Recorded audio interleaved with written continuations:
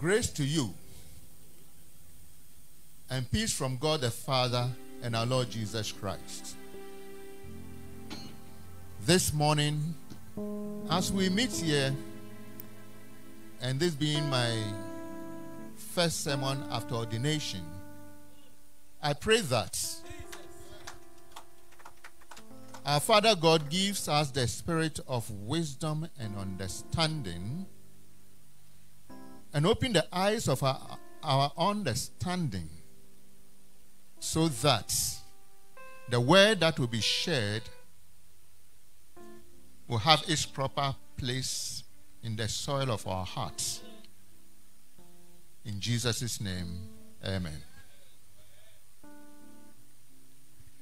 This morning, we're going to talk about who am I?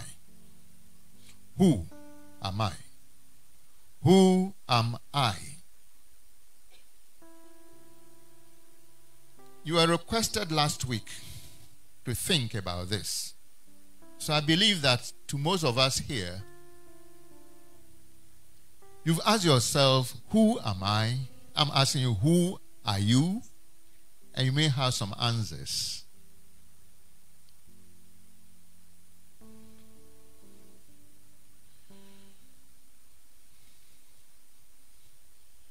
You know, the question, who am I, is a question on your identity. And interestingly, let me say that the purpose of this message is to help us think of who we are, be aware of our true identity as Christians, and live as Christians through the help of the Holy Spirit. Saint Augustine, a Christian philosopher, once said, "How can you draw close to God when you are far from your own self? How can you draw close to God when you are far from your own self?" And he added, "Grant, Lord, that I may know myself, that I may know thee." And a Greek philosopher and mathematician, his name was Pythagoras. You know the Pythagoras theorem. He also said, "Man, know thyself. Then you will know the universe and God.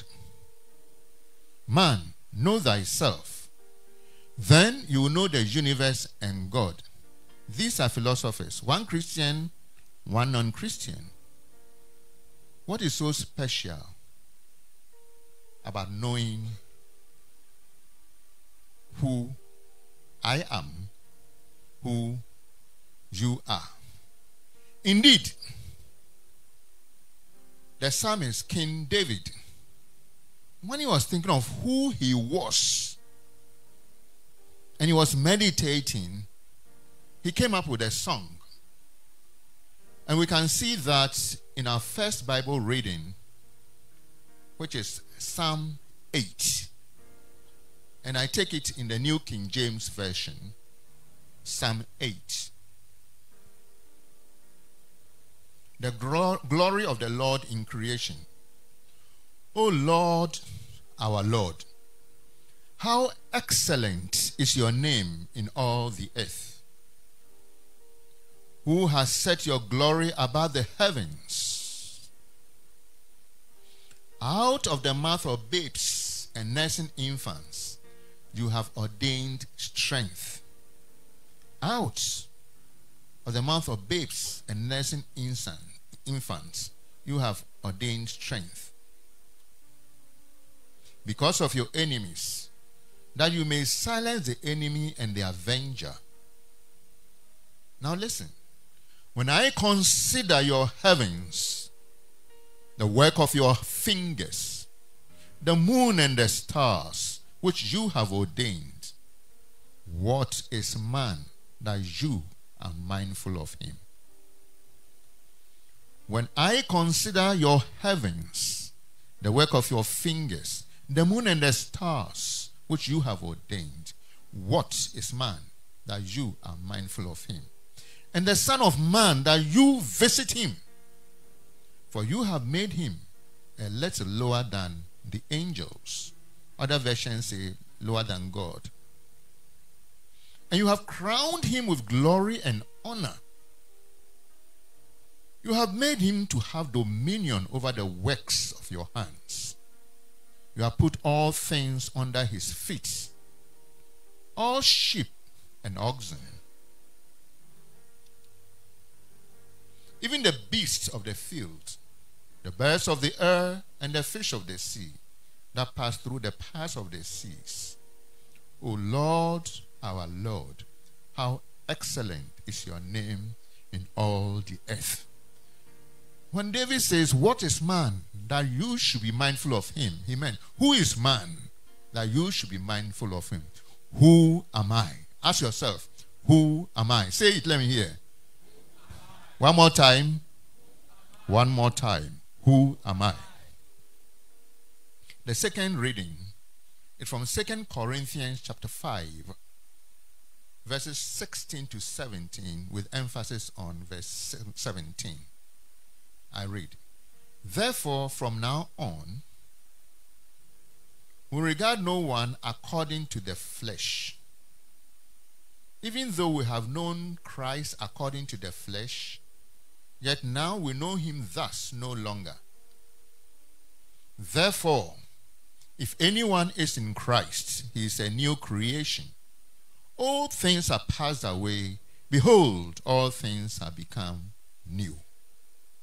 If anyone be in Christ, he is a new creation. Behold, old things are passed away. All things have become new. Who am I?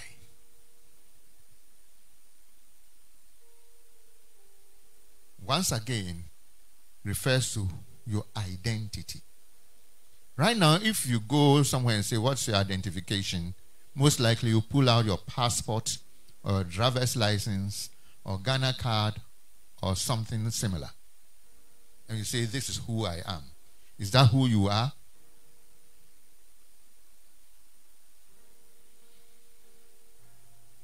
Identity is who you are, the way you think about yourself, the way you are viewed by the world, and the characteristics that define you. An example is a person's name. Or may I say, we can even have traditional characteristics of a Ghanaian. So when you see somebody behaving in a certain way, you say, this person is a Ghanaian. In psychology, identity is the qualities, beliefs, personality, looks and expressions that make the person, that is what we call self-identity, or group. That would be social group, social identity. In effect, psychological identity relates to the self-image, one's mental model of oneself, your self-esteem or individuality.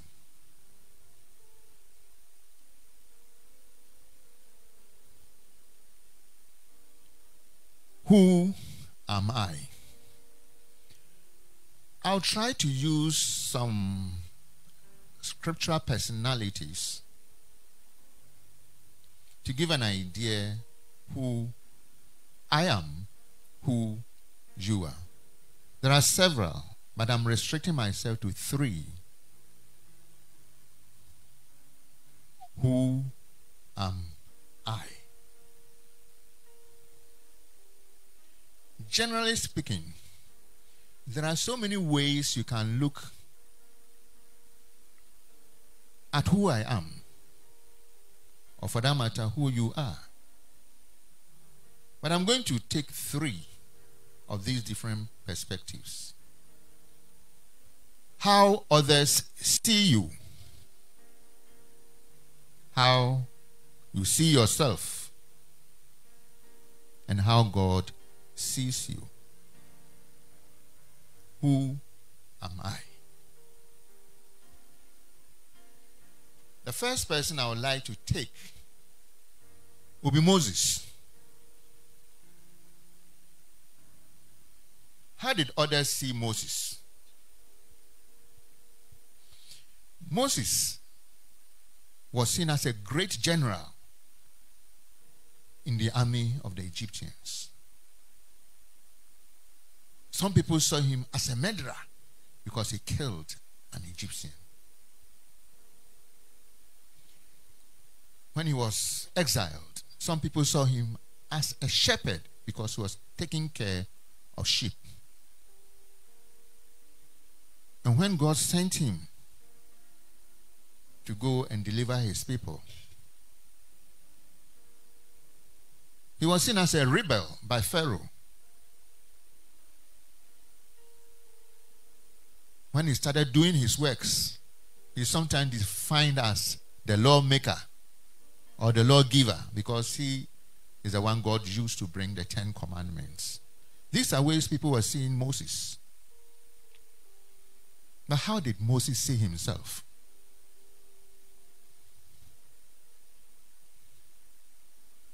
Moses saw himself as somebody who liked justice. And he does not want people to be abused. And so when he saw somebody maltreating another person whom he has seen as a slave, he got offended and killed the person. When Moses was before God on the mountains, Moses saw himself as a stammerer, somebody who cannot talk, somebody who cannot even go before Pharaoh. So who am I to go before Pharaoh?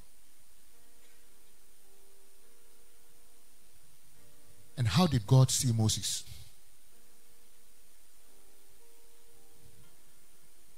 God, when he saw Moses, he saw him as the most humble person on earth. And this is in the book of Numbers. And God saw also that he is the person through whom he will do his mighty works and deliver his people from Israel, keeping his promise.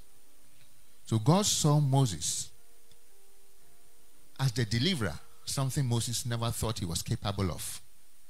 3 views: people's view, Moses' view, and God's view. Who am I? What are people saying about you, about me? The second person I would like us to consider in this is John the Baptist. Who was John the Baptist? How did people see him? The Bible says people saw John the Baptist as a wild man. His hair was unkempt. He wore camel hair. His food was locust, grasshopper, and honey. They saw him as a prophet. In fact, they saw him as a no-nonsense man, a man of God. Fiery. That's how they saw John the Baptist. So one time, the scribes, the priests, but the priest sent some people to go to John to find out who John is from John himself. So,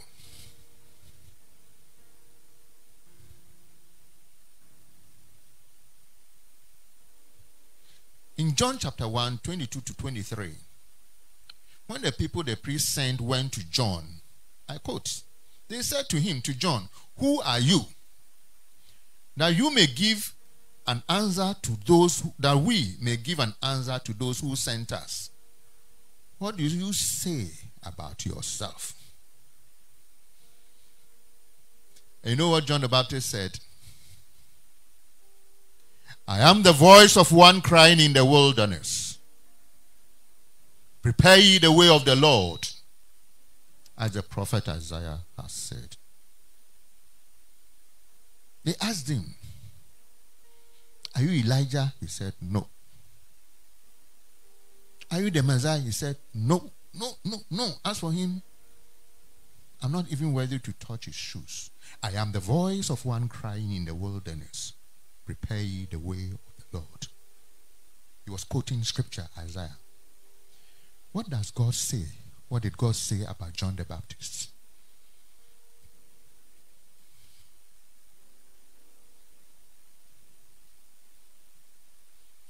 Before we respond to God, I want you to know that the people knew John, and yet they were asking him, who are you? Take note of that. Now, from Luke chapter 1, 67 to 79, God's Spirit overshadowed Zachariah, the father of John. And he spoke saying, and you, child, that is John,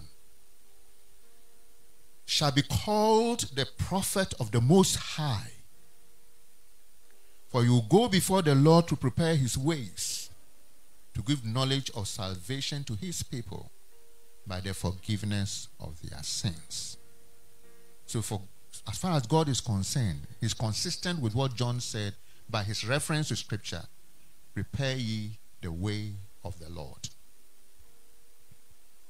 The third person I would like to refer to is our Lord and Savior Jesus Christ. What others saw or said about Jesus? First, some shepherds came saying they were looking for him that is born king.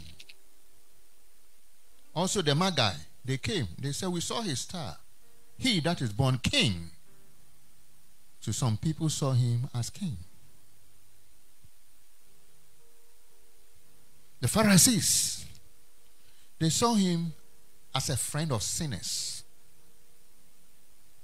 a friend of wine bibbers and gluttons who drink wine and overeat. The priests saw him as a troublemaker, a blasphemer, somebody who does not conform to their religious rites of those days. And the general public saw Jesus as a miracle worker,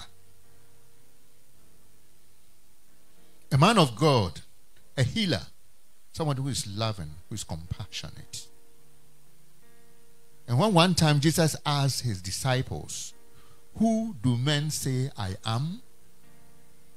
Some said, they say you are Elijah. Some said, they say you are John the Baptist, come in another form. And he asked them, but who do you say I am? And Simon Peter said, you are the Christ, the Son of the living God. And Jesus said, flesh and blood have not revealed this to you. So he was endorsing that. Can you see that others' point of view were so different? Some seeing him as a blasphemer, some see him as a healer, a miracle worker, a friend of sinners. If you consider all this, you can be confused. In fact, if you look at how people are defining you, it's so varied that you can be confused. But what did Jesus say of himself? The first time Jesus entered the synagogue and he was going to start his ministry, he quoted from the book of Isaiah. He said, the Spirit of the Lord is upon me. He's anointed me to preach the gospel. He went on to say, he's going to heal the sick. He's going to comfort the brokenhearted. He's going to bring deliverance for those in captive. He's going to declare the appointed time of the Lord. Jesus was also quoting from scripture, just like John the Baptist. Have you noted that? Then at one time, Jesus himself said, I am the way, the truth, and the life. No man comes to the Father except through me. Then Jesus said, I, my Father, are one. What I see him do, that I do. That's how Jesus saw himself. How did God see Jesus? Before Jesus was born,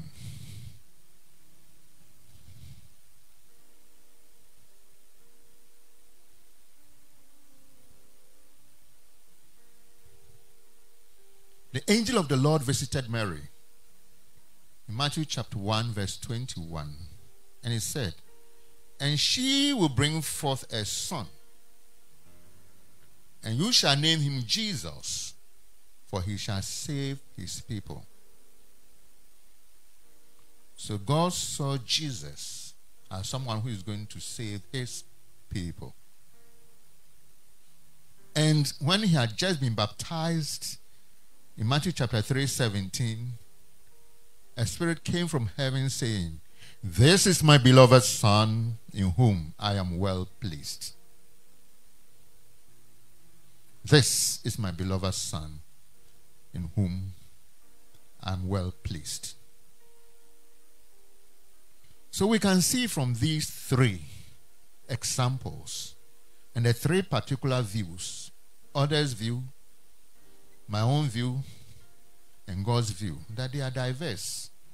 But those who quoted scripture like John and Jesus happen to have their views coincide with that of God. I remember 1 Samuel chapter 16, 7 to 10. And Samuel was directed by God to go and select a king, the next king for Israel. Verse 7 there says, but the Lord said to Samuel, do not look at his appearance, at his physical stature, because I have refused him. For the Lord does not see as man sees. For man looks at the outward appearance, but the Lord looks at the heart. You know, man is limited in knowledge and sees only external things. So if you are going to depend on what man think of you, you can be very confused. And these days, how you think of yourself is influenced by the media. You listen to everything, and then you identify with it. But God is omniscient. He knows all things. He created us. And what he says and sees us to be is who we truly are.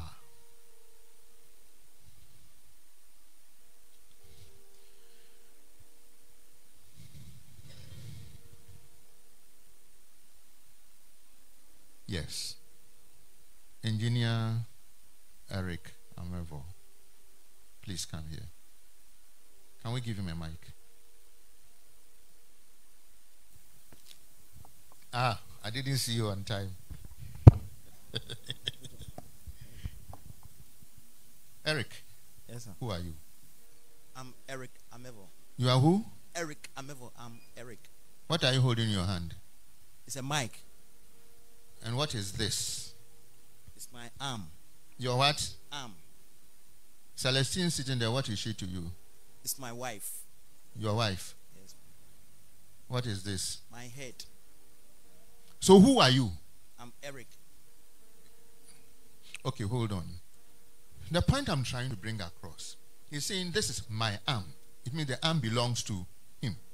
Celestine is the wife. Celestine, you belong to him. You are his. His head. It means you own the head. So who are you who own that head? Eric. Let's give him a clap. We'll continue. Eric, thank you. A few days ago, I had a call that somebody was dead. So I had to go to the family to support them. And when I went, I asked of the person who was dead and said, oh, the body is there. I I mentioned the person's name, but they said the body is there. Have you noticed that when somebody dies, the body is just all of a sudden called the body? His body, his corpse. They don't call him by Ato or Kofi or this. They say the body, his body. It means that the body was owned by him. So where is he? Who are you? If the body is yours, then who are you? Think of it. Who am I? To answer this, I'll prefer to agree with John the Baptist and Jesus and go into scripture and look at it from the point of view of God. Let's go to Genesis.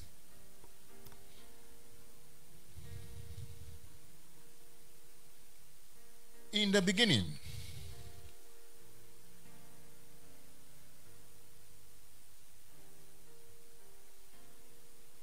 indeed, before we touch on the Genesis story, I want us to note that how you see yourself is very important. For how you see yourself determines who you are, what you do. If you remember in the book of Numbers, when Joshua and Caleb and 10 others were sent to spy the lands of Canaan, they came back and 10 of them said, "We saw the giants, the sons of Anak. We were like grasshoppers before them, and so were we in their eyes." Do you remember that story? What you think of yourself as is what you become. So the question, who am I, is significant and is important. Alex, so important that everybody should be able to answer that for himself. Matthew, did you hear that? Good. Let's go to the beginning.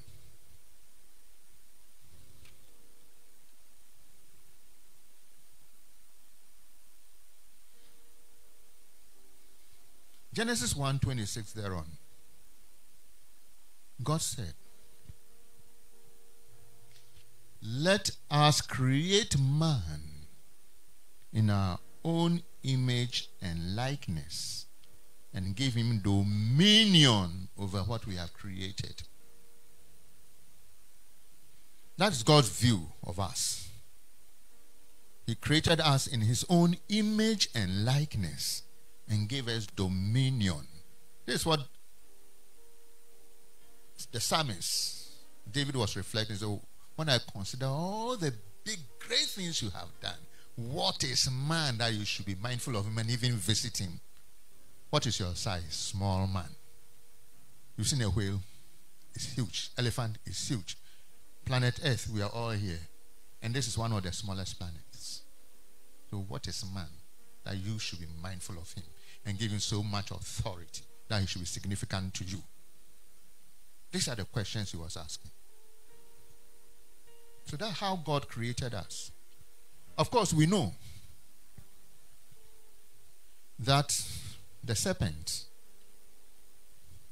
Satan operated through the serpent, and he deceived man by making man doubt God. God said, "You can eat everything that is here, but of the fruits of the tree of good, knowledge of good and evil, thou shalt not what? Touch." And Satan went and said, "Did God say that if you do this, you will surely die?" So Eve was tempted. Through Eve, Adam was tempted. They took of the fruit. And the instant they took from it, instead of running to God, they started running away from God because there was alienation from God because of their disobedience, which we call the sin, the fall of man. You remember that story? Satan came to deceive them with information, something that will make them more than what God has given you. And he keeps on doing the same thing. Listen, God created man in his own image and what? Likeness. And Satan wants to also create you in his own image and likeness. So he deceives you, and when you accept his deception, you take on his nature. I remember Jesus saying that you are of your father the devil, because he was a liar from the beginning. Because the people relating to him were behaving with demonic characteristics. Always remember that. The view you have of yourself now, if it is based on your fallen nature, and you think you are a sinner, you do things I can't even mention here. These are thoughts Satan has put into your mind. And once you accept it, you agree with him. As a man thinketh in his heart, so is he. I'm here to let you know that all these are deception. Let's accept what John the Baptist did, what Jesus did, and agree with God's word. And what is God's word? Truly, man is God's prized creation. And he loved us so much so that the scripture says, God so loved the world that he gave his only begotten Son, that whoever believes in him should not perish but have everlasting life. Believes. Adam and Eve disbelieved and disobeyed. God gave the chance for Christ to come, and a penalty had to be paid because somebody has breached the laws of God. Christ offered himself willingly that we should be made whole before God. So by the sacrifice of Jesus, which you all know, we are forgiven. And as many as believe in him, to them he gave the power to become children of God. So I'm trying to let us know that scripture says, yes, in the beginning God created us in his image and likeness and we fell. But as at now, there's another reality. Christ came to save sinners. Christ came, and those who believe in him and confess as such, they are new creation. If anybody be in Christ, he's a new creation. Old things are passed away. Behold, all things are made new. This is the message I want to bring home today. Who are you? Who am I? I was made in God's image and likeness. First edition. Through Satan I fell. Now, because I believe, I'm second edition, improved version. I am made just like Christ. Scripture says, as he is, so are we. For anybody who believes in Christ, God sees him as Christ. I hope you are with me. So who are you? I want you to put your mind on this fact that by the death of Christ, if only you believe and confess and accept him, you are a new creation. All things are passed away. Now note, for some time when I come here, I observe things. Where is Brother Hope? Yes, I've seen him coming when I mention his name. When I come and sit here, Brother Hope enters the auditorium. He goes and sits behind the console. Then he starts fidgeting with the equipment. He sits there comfortably, very confident. Where is Eddie? Can't see him today. When he comes, he just moves straight to the choir, starts interacting with them, and they start singing. They stand here singing. We all look at them. We don't question them. Where's Sister Ursula? She comes, I see her done on the usher's thing, and she sits there and acts as an usher. Why are they doing this? Because Brother Hope knows that he is the person responsible for the console. He goes there and he does it. Eddie does the same. Ursula does the same. You do the same. And all those people who are with them in the different groups, they go there because they know who they are and what they do. Is it not so? Some of us also come and we sit because we know that we are the masses, in quotes. I hope you're understanding me. So who you believe you are, you act that. Now that we know that we are children of God because we have accepted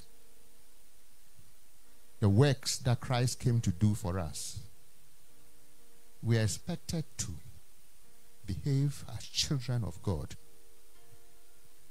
As a matter of fact, if you take the book of Ephesians and you read chapters 1 to 3, you can see so much is being said about the new creation in Christ. We've been blessed with all spiritual blessings in heavenly places. We've been adopted by God. We've been forgiven. We've been redeemed. And so much more. And in chapter 4, he continues to say, so walk as children of the light, because you know who you are in Christ. Am I communicating?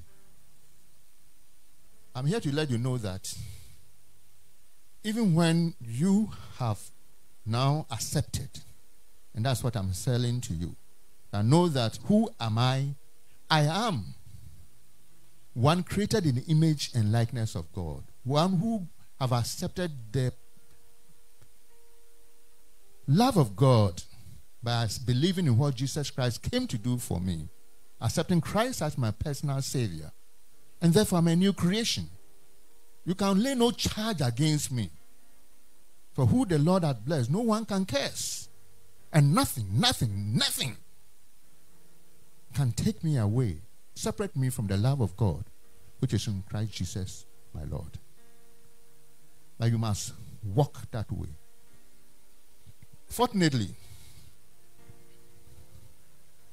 Jesus Christ, when he was going, said he's going to give us a helper, the Holy Spirit, who will help us and teach us all things. And as many as have gone to the cross of Christ, to the feet of Jesus, seeing that truly they were putting out a false identity as given by Satan and the world, and accepted the identity as God has given in Christ, surely the Bible says they have the Holy Spirit in them. And the Holy Spirit is our helper and is going to teach us all things. But even from the beginning, God made man. He gave us free will. That's why we can choose to disobey him. We are free moral agents. So the Holy Spirit in us will not force us to do the will of God. We have to continually request him to guide us, to lead us, so that we will walk the will of God. If you have the Holy Spirit in you as a true Christian, and you do not request the Holy Spirit to guide you, you are still a helpless Christian.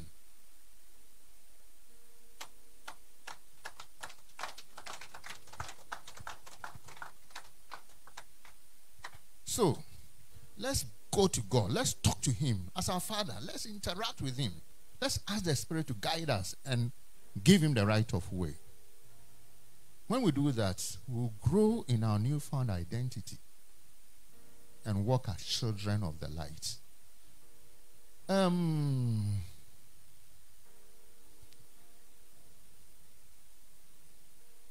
So, the Bible tells us in 1 Thessalonians 5:23 that as Christians we are made of spirit, soul, and body. In the very beginning, when God created man from dust, God breathed into man, and man became a living being. So there was the dust, the body. It was body. But once God's Spirit entered the body, a third thing was created, the soul. And the three were connected. He became a living soul. The breath of God, the Spirit of God, is the real you that relates to God. It is that which lives forever. So when your body dies, you are dead. Otherwise, why do we desire eternity when the body is dead? You must commune with your Father. That Spirit of God from God desires the source. And you'll never find rest until you find your rest in God through Christ.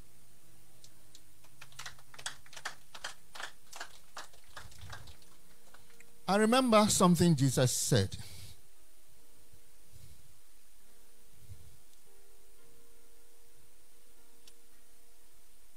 Luke 15, 17 there around. Yes, Luke 15.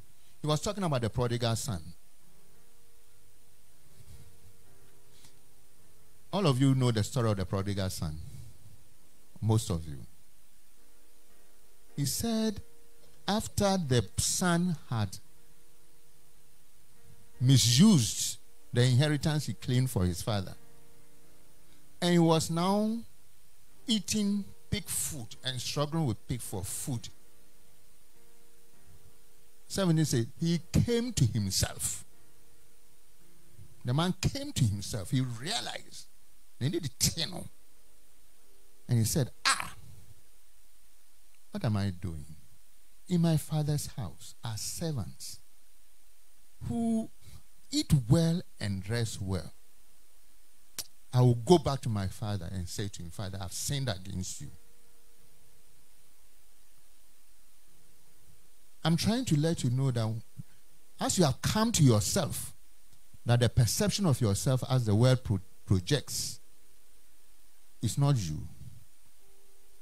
What do? You go back to the Father. And when he went, the Father was waiting for him, outstretched arms to welcome him. That's how God does to us. Picture that and keep it in your mind. Let me conclude this sermon with a story. And this story that I'm going to tell you, by the grace of God, you will not forget. It's going to be in your head. It's going to stir you up. And what you heard today. In the name of Jesus.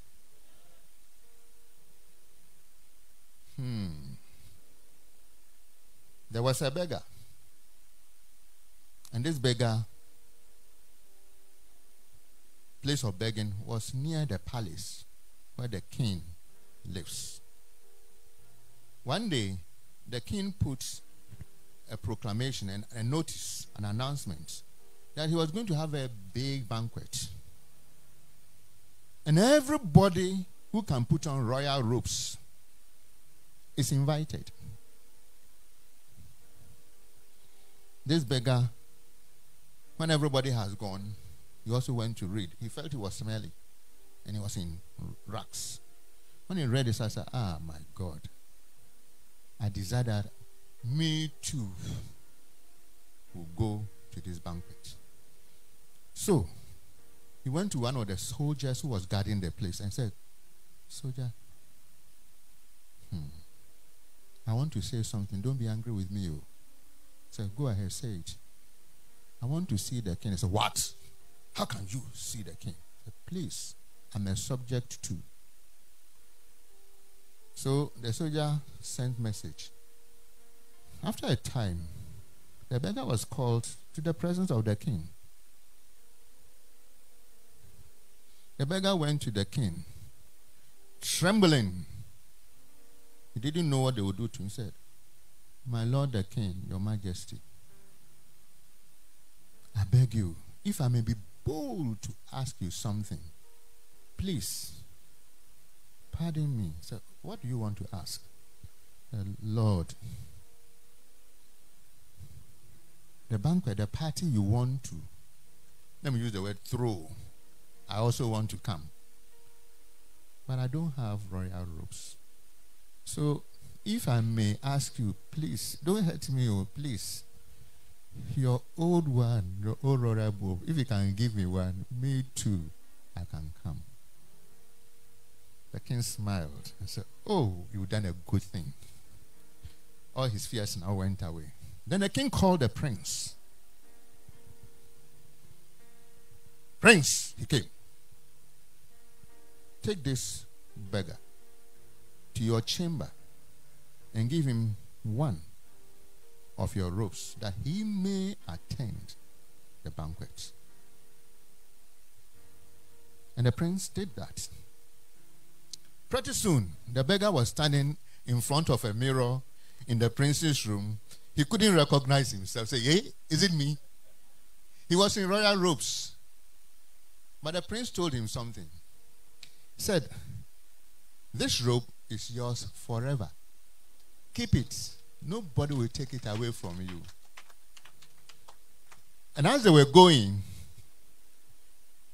the beggar looked behind and saw his rags lying there. And said, what if after the party they throw me away? What can I do? So he went, put his rags together like a ball or something, and then he put it under his armpits, and he went for the party. Yes, the party was great. It was beyond his expectations, but the beggar could not enjoy the party as he ought to. Why? Because the service was so fast, and as he was struggling to keep his rags, the food we pass in. This was what was happening. And the party ended. Nobody asked the beggar about the ropes. He was wearing the ropes. But he was so conscious of his old rags that pretty soon people forgot even to see the royal robe on him. And so the man with the rags, the man with the rags, the man with the rags, he was living in his old self. It happened that one day the beggar fell sick and was dying. Word went to the king. This is a very good king. So he went to see the beggar. When he went to see the beggar, he saw the beggar was holding his rags. And he felt sad. Then the beggar remembered that the prince told him that this royal robe is yours for good, yours forever. But because he had held on to his old rags, he could not enjoy what he ought to enjoy. Are you understanding me? This parable or story is how we are in. We have been saved, redeemed, and clothed in Christ's righteousness, the princely robe. But we keep on holding on to our old identity and not accepting how God sees us. Unless you see yourself now as one who has been born, recreated because of faith in Christ. It is through no work of yours. It is by faith, not by works of righteousness, lest any man should boast. Remember this story. And remember that God has opened his arms for those who want to live as princes. Because we are royal priests. And I've come to him. He's with us. The Holy Spirit is there to help us. For those who have not, the opportunity is there for them to do so. Pretty soon, we may be doing the Lord's Supper. The only qualification to partake of that is that you have accepted Jesus Christ as your Savior, your Lord and Savior. The communion is the form of banquet I was talking about. When the time comes, examine yourself to know whether you truly are holding on to rags. If you are in Christ, good. If not, you can come and the King will give you room. In Jesus' name. Amen.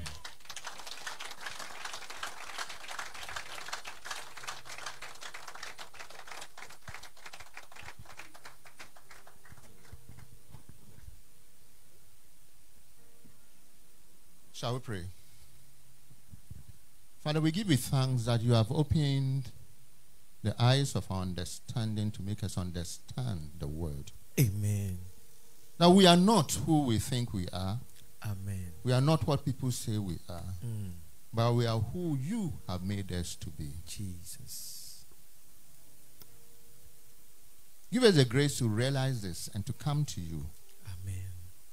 For we know that as we recognize that we are sinners and come to you, you, loving us and making us, knowing that we are your precious children, will always accept us. Amen. Thank you for teaching us. Thank you, Lord. Thank you for being with us. Thank you, And give us the Jesus. grace to open up and give the Holy Spirit the right of way, Amen. that your help will be with us. Amen. Always. In Jesus' name, amen. Amen.